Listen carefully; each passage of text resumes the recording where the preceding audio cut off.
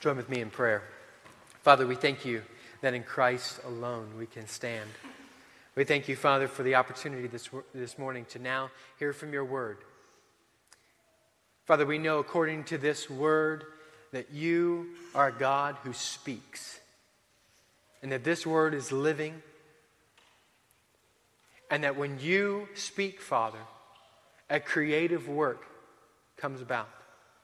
So we ask, Father, that you would speak to us this morning from your word, and that you would create in us a heart that longs and loves Christ. And we ask this for your glory. We ask this to be done by your power, the power of the Holy Spirit. In Jesus' precious and holy name we pray. Amen. Take your Bibles now and turn with me to Mark chapter 3. And we'll begin again here in our study of Mark with verse 7.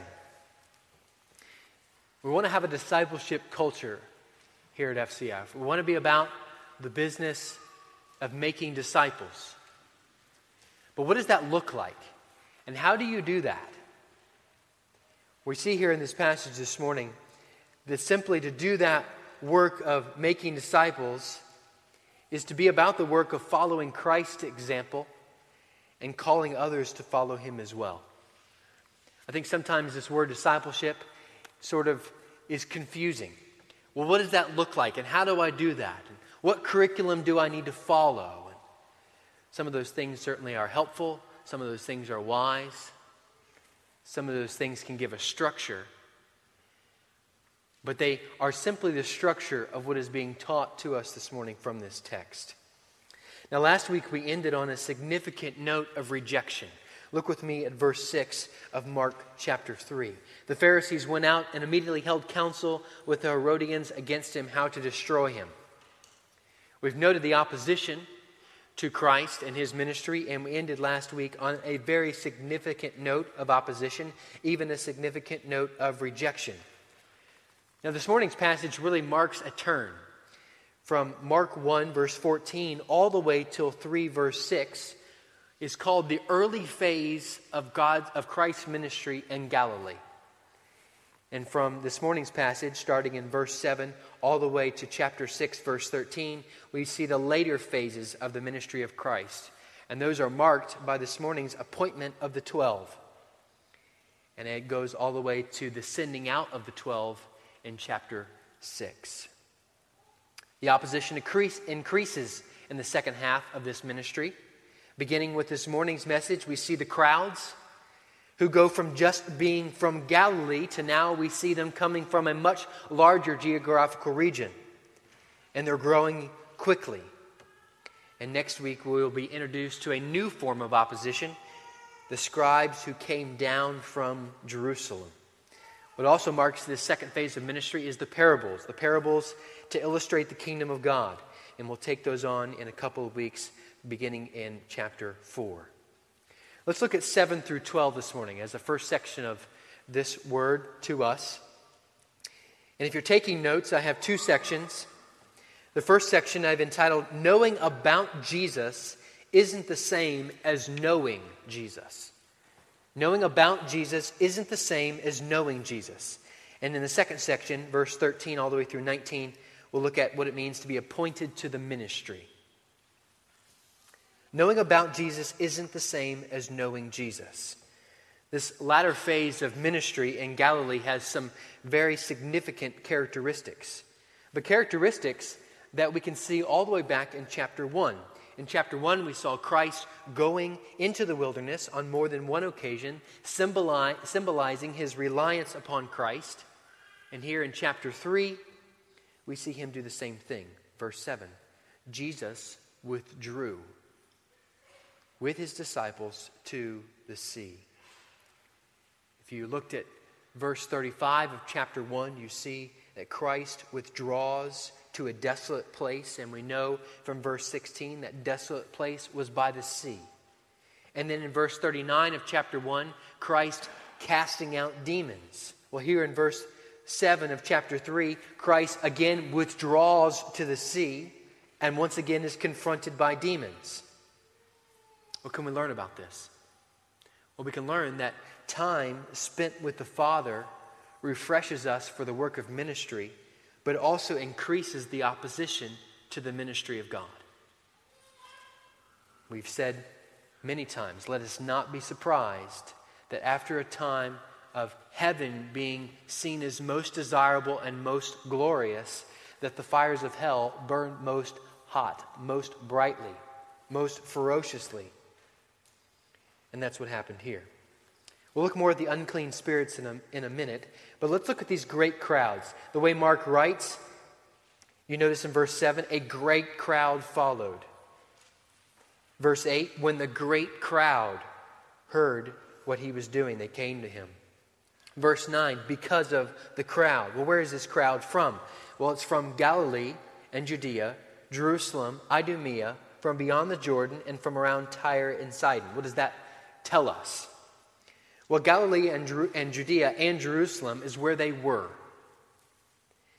But Idumea was way south. Beyond the Jordan was to the east of them, and Tyre and Sidon were to the north.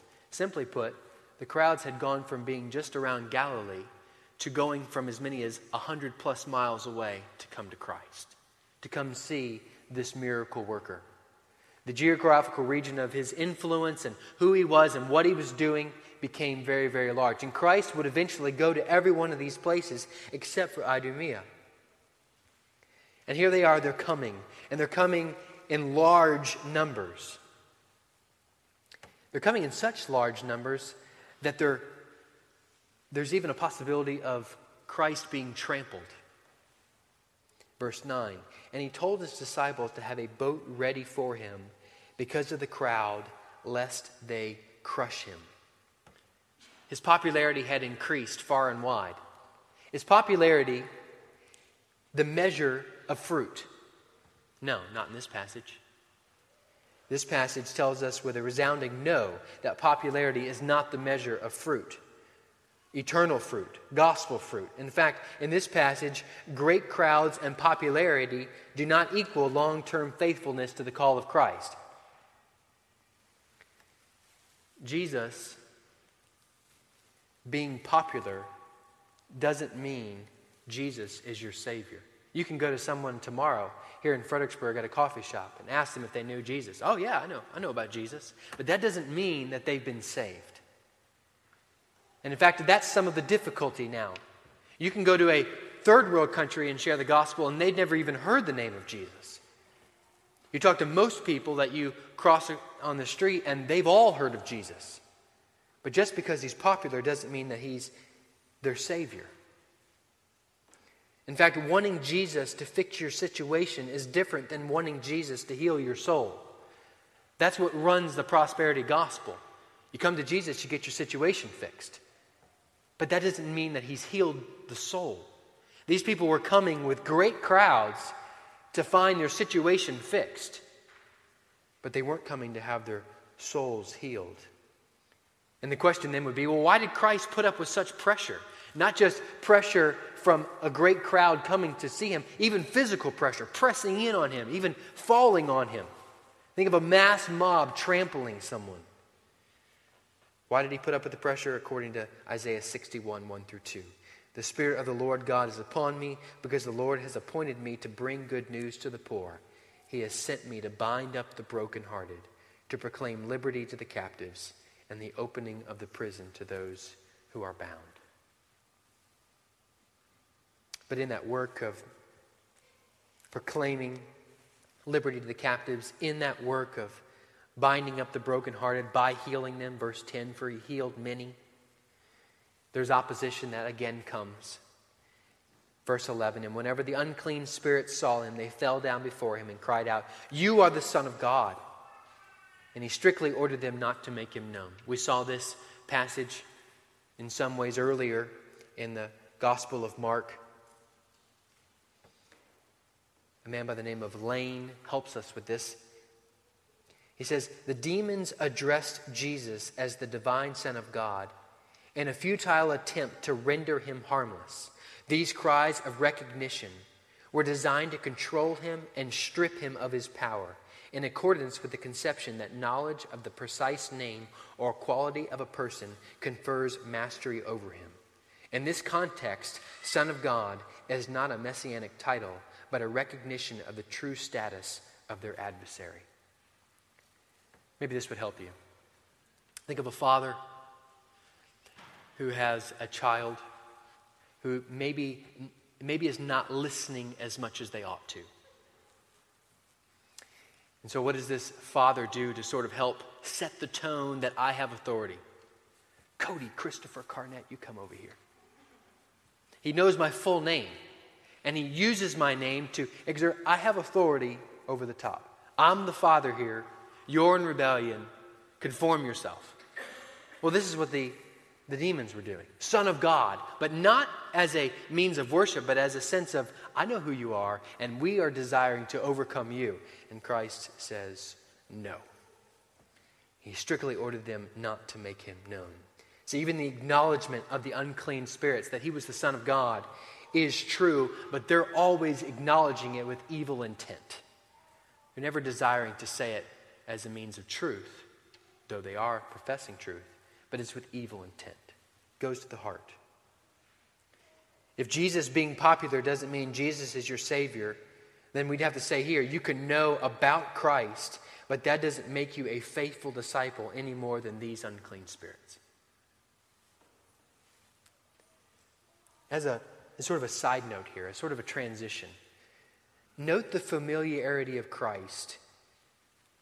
Christ tells us there is no temptation that is not common to men, but with the temptation will make a way of escape. Note the familiarity he has with the pressures of life. Pressures of people and demands. I mean, just crushing him physically, just touching him. Walking through the streets and just hand upon hand upon hand upon hand, pressing into him, trying to touch. The pressures of opposition to ministry, the pressures of relationships, people wanting to use him not for the reason he was there in their life. Christ is well acquainted with the pressures of life.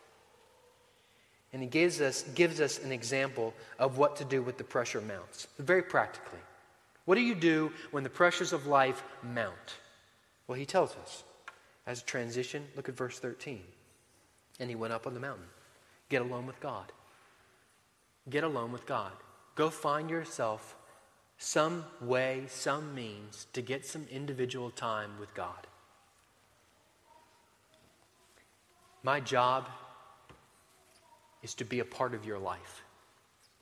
But if I'm not connected and if I'm not in right relationship with the Lord first, I'm a useless shepherd by the great shepherd. So there's times that I schedule in, there's time every day that I schedule on my schedule so that someone calls me and says, can you? I'll say, well, unless it's, really pressing. I'll say, well, actually I already have something on the schedule. Could you meet with me this afternoon? Could you meet with me tomorrow morning? Whatever it may be. Sometimes you have to set life up today with the pressures and speed of it all. You have to literally schedule it. That I'm going to be with the Lord today. So if someone even says, hey, well, what are you doing? Well, I've got something on my schedule. If you say, I've got time to be with God on my schedule, they think you're rude. What, you don't have time for me? Get away alone with God. Number one, what about if the pressures of life increase? Get away alone with God. Number two, get away alone with God and pray.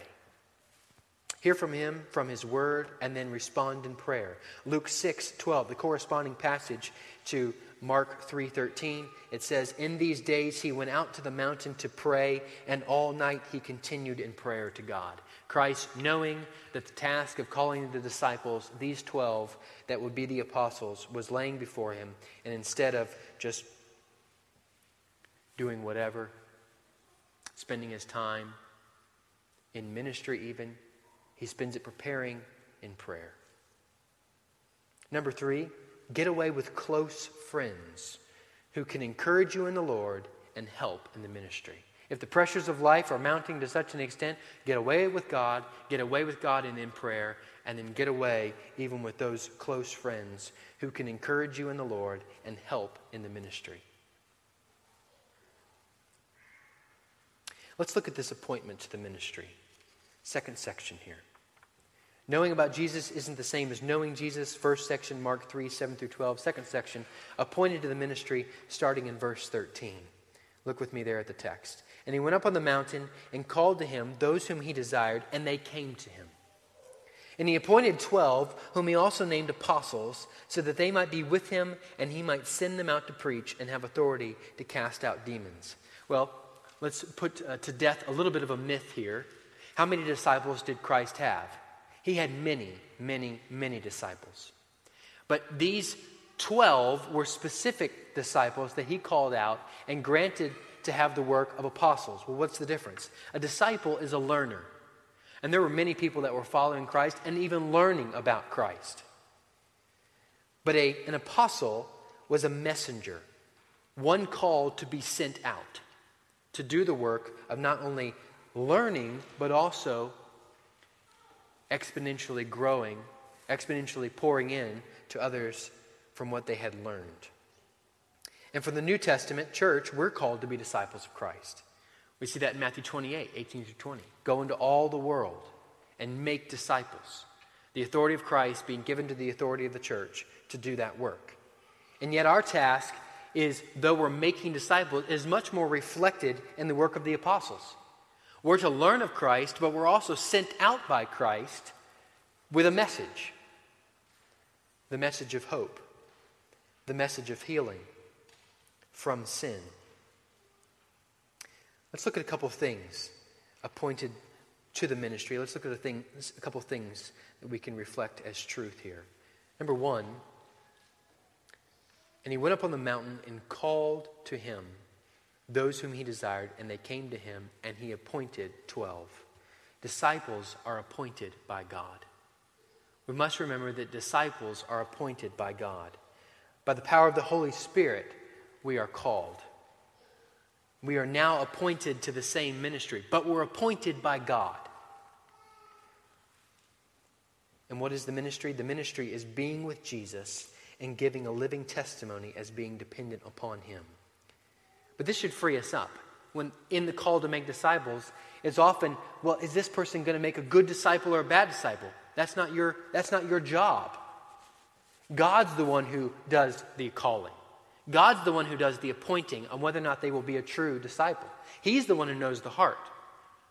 We're just called to the work. Disciples are appointed by God. Disciples are those that are with him. Look at there in verse 14. So that they might be with him. Luke 10, verse 38 through 42, we have a picture of what it means to be with him. There were two ladies, Mary and Martha. We know this story well. And Jesus entered a village, and a woman named Martha welcomed him into her house. And she had a sister called Mary, who sat at the Lord's feet and listened to his teaching. But Martha was distracted with much serving, and she went up to him and said, Lord, do you not care that my sister has left me to serve alone? Tell her then to help me. And notice he was serving Christ. But the Lord answered her, Martha, Martha, are you anxious and troubled about many things? But one thing is necessary. Mary has chosen the good portion, which will not be taken away from her. Are we with him? Do people recognize that we have been with Jesus? Disciples are those that are with him. And there is nothing greater than being with Jesus. And yet so oftentimes we exchange that for something far less. And if we've been called, appointed by God to be with him, our mission is very clear, and it's simply walk with him. Not anything else than simply to walk with him. We've been saved to a relationship with God through the Son, Jesus Christ. Christ comes and restores what was broken at the fall. What was before the fall? Adam and Eve walked with God in close and intimate and perfect relationship. What does Christ do now? Restore the ability to walk with God. That's what it means to be a disciple. To simply go back to the garden and walk with him and talk with him, as the hymn says. Number 3, disciples are appointed by God. Disciples are those with him. Disciples teach what he spoke Our disciples teach what he taught, and they do what he did. Notice, he appointed 12, whom he also named apostles, so that they might be with him, and he might send them out to preach and have authority to cast out demons. He simply said, you're going to teach what I teach, and we know that from Mark 1 is the kingdom of God is here, repent and believe. That's his main mission, is the ministry of the word. We're to teach what Christ taught. Matthew 28, 18 to 20. Go into all the world, teaching them what I have commanded. And we're simply then to model what he modeled. We're simply to minister as he ministered. We're simply to have a relationship with the Father as he had a relationship with the Father. We're simply to make disciples as he made disciples. Let's not get caught up in whether or not we have the authority to cast out demons here. He's simply saying, I'm going to have you do what I'm doing. And that's extended to many different ways. But no, let's look at who he appoints. He appoints 12. General William Booth, the founder of the Salvation Army, said, go for souls and go for the worst. And Christ did that. Let's look at some of the descriptions of those who Christ chose. And really, he didn't have them for 3 years. His ministry was for 3 years. Christ was 30 to 33. But really, this is sort of the halfway mark of his ministry right here in Mark chapter 3. So if we do the math, they had about 18 months with him. We don't know all about these men that are listed, but I list a few things we do know. Simon, to whom he gave the name Peter, which is ironic because Peter means rock, which is the direct opposite of his nature. Simon was brash, he was clumsy, he was hasty, he was impulsive. And yet Christ gives him this nickname as if to say, be who you are as a nickname. Peter, you're going to be the rock. I'm going to call you to something that you're not currently now. Matthew was a publican, a wretch, an outcast in the eyes of the Jews. Thomas was a pessimist. He was a moody, melancholy person. James and John were aggressive, volatile, competitive, impetuous, narrow-minded. Christ having a nickname for them as well, Boanerges, that is sons of thunder. Andrew was a quiet, faithful man. Judas Iscariot, listed here as the betrayer.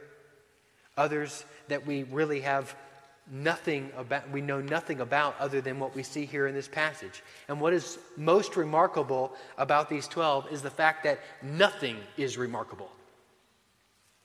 They were, according to Acts 4:13, uneducated common men.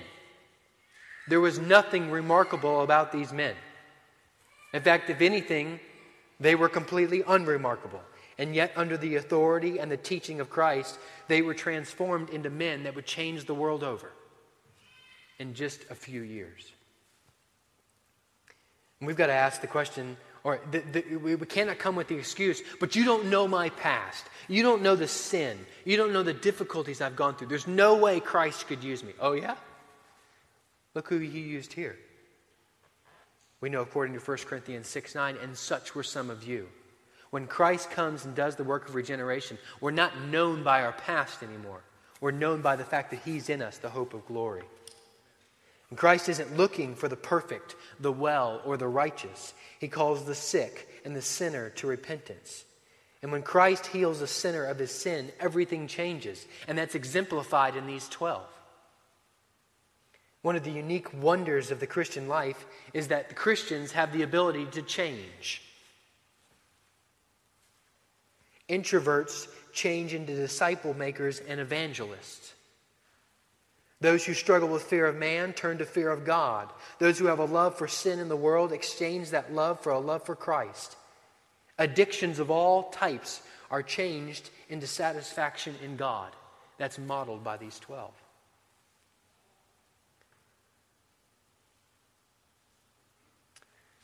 May we say that if we have been saved today, if you know Christ as your Savior, and in Christ alone you find the faith to be saved, you aren't the same anymore as you once were.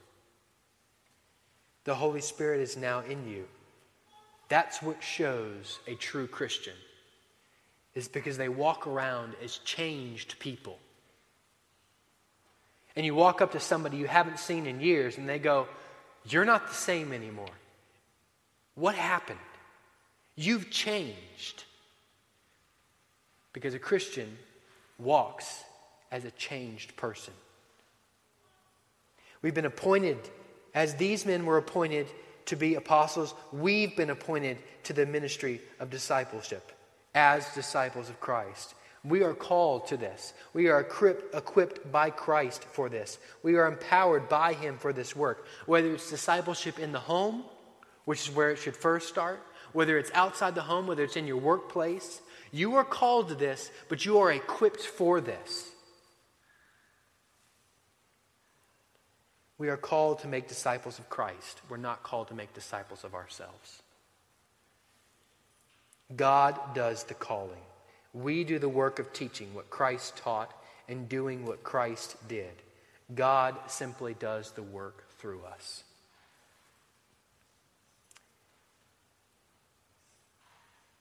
Second Timothy 2:2. Entrust these things to faithful men, was Paul's exhortation to Timothy. Make disciples of faithful men. Notice, make disciples of faithful men, not of perfect men. These men were not perfect. They failed Christ in a very short time at the garden. They all abandoned Him. But their faithfulness came back around.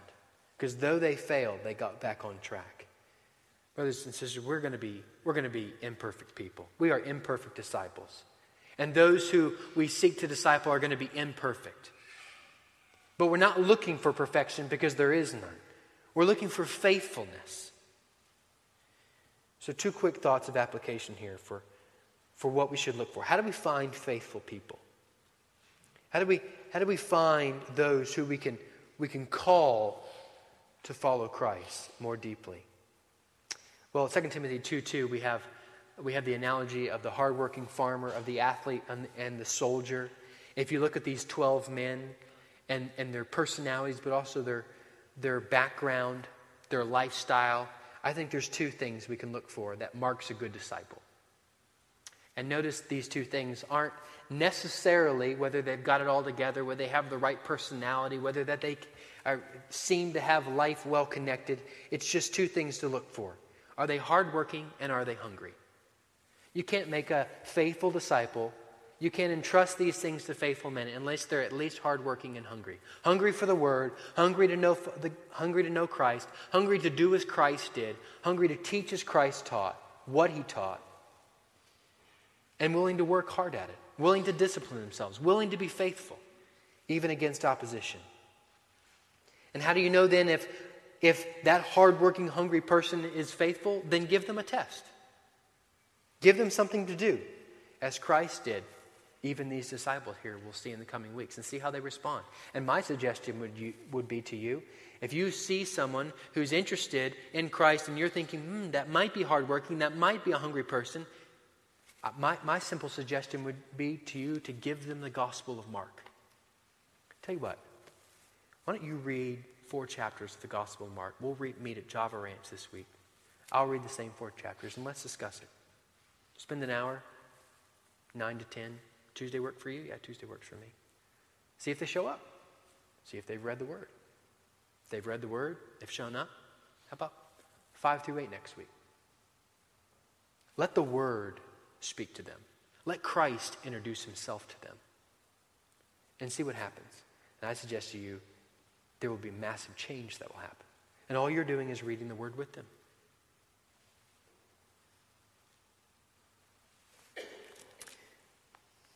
The famous missionary C.T. Studd said this: "Give me, Father, a purpose deep, in joy or sorrow Thy word to keep, faithful and true whate'er the strife, pleasing Thee in my daily life." And then the well-known phrase, "Only one life 'twill soon be past, only what's done for Christ will last." We have been appointed to the ministry of of making disciples. So how are we doing? How are we doing in the home, appointing our children and our wives and even our husbands as a wife to Christ? Discipleship is simply walking as he walked and teaching what he taught. And doing those with those that are around you. It doesn't have to necessarily be a younger person. It doesn't necessarily have to be an older person. It doesn't necessarily have to be someone that you know well. But it can be done quite easily. Let the Word do the work. And you just walk with the Lord in faithfulness. And I can guarantee you, he will be faithful to use you. It might be little. One of the men of these 12 was Andrew, a man of little things. He didn't do much big, but collectively all together, he was the one who took the gospel to many, many, many nations.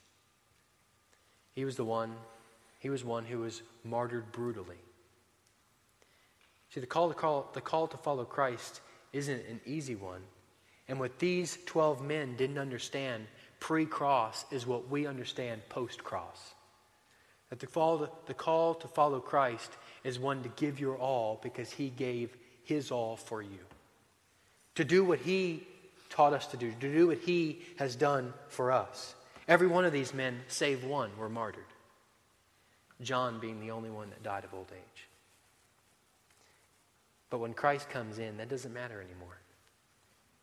The only thing that matters is whether or not they have been faithful and can hear the words, "Well done, thou good and faithful servant." Let's pray.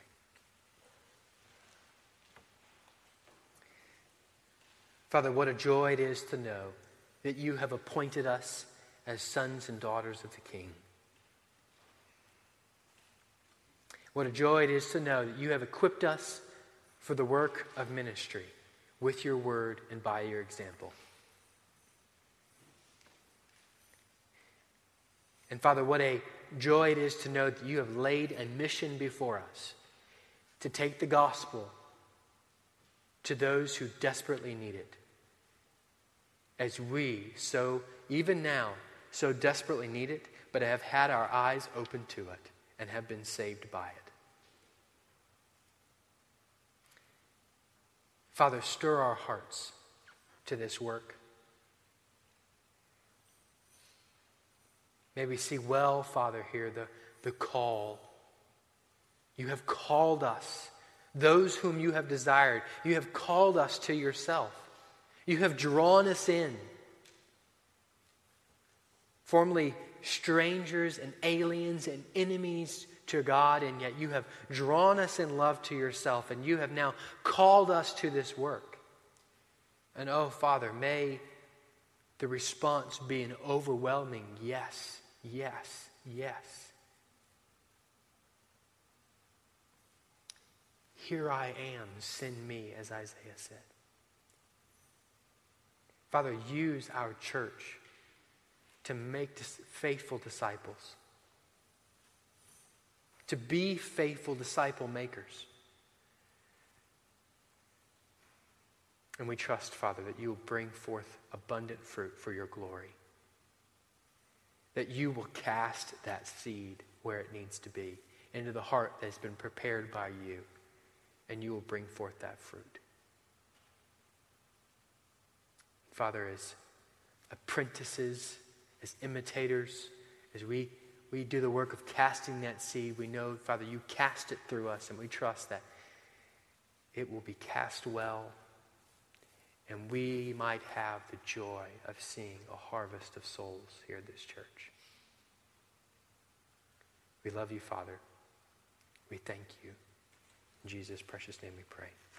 Amen.